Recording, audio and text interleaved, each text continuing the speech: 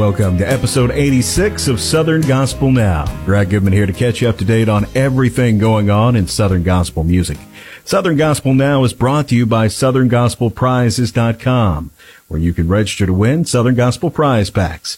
We start this week with Karen Peck Gooch talking about the excitement of Karen Peck and New River being nominated for a Grammy Award. We are so excited and thrilled to have the Grammy nomination, and we thank the Lord for this platform because maybe someone will see that we're nominated. They'll see 222. They may not know who we are, but they'll see those numbers and think, what's that about? And then when they hear the songs, they'll see that there is hope in Jesus, and that's why we do what we do. Every song that was written that I had the privilege of being a part of, these songs were written from every part of my heart and my soul, and I just pray that the Lord will use this platform to encourage people to keep moving on, and it just thrills my soul to think that this album can make a difference in someone's life. Appalachian Roadshow made their first ever appearance on the Grand Ole Opry over Thanksgiving weekend. Jim Van Cleve said of the appearance, quote, "Honestly, I don't know how it could have possibly gone any better. The crowd response was insane," end quote. Insane in a good way, that is. Congratulations to Appalachian Roadshow on being featured on this world-famous stage. Becky Isaacs Bowman recently put out her first solo project, Songs That Pulled Me Through the Tough Times.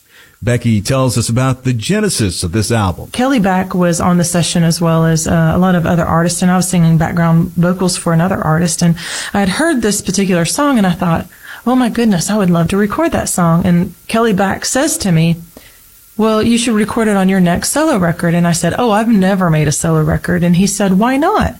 I said, I'm way too shy. I just couldn't do it. And I said, besides that, I would love to do it with Guitar Heroes. He said, all your Guitar Heroes would do that. And I said, I don't think any of them would. The session was over about 7 p.m. that night, and we all go to eat because we're starving. And we're sitting at the table, and I noticed Kelly was texting on his phone a lot. And then right before he paid his ticket, he looks up from the little thing that holds your bill, and he said, I'll be at Ben's studio April the 14th, whatever the date was, at 11 a.m. Don't stand me up. And I had 2 weeks to prepare myself for the beginning of a solo record with my Guitar Heroes and friends. The Isaacs and High Road were in Norway for the Thanksgiving holiday. They were sharing their brand of bluegrass gospel. It was the second time in just a few months in Norway for High Road. Triumphant Quartet is among the Southern Gospel groups that will be delivering new music in the new year. Triumphant's David Sutton tells us more. Man, we are so excited about this recording. It's going to be something a little different for us.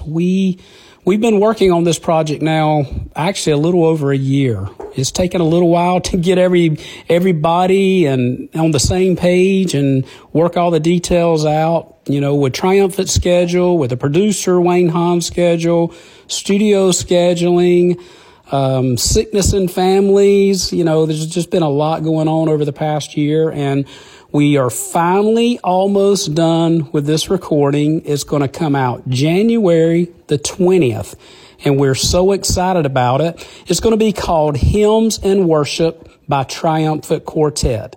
Hymns and Worship, Triumphant Quartet. The first Daywin Records project for The Guardians is Come On In. Pat Barker says that the group returned to an older pattern of structuring the album that might be familiar to longtime Southern Gospel fans. When I think about great projects, for me, I go back to those old LPs.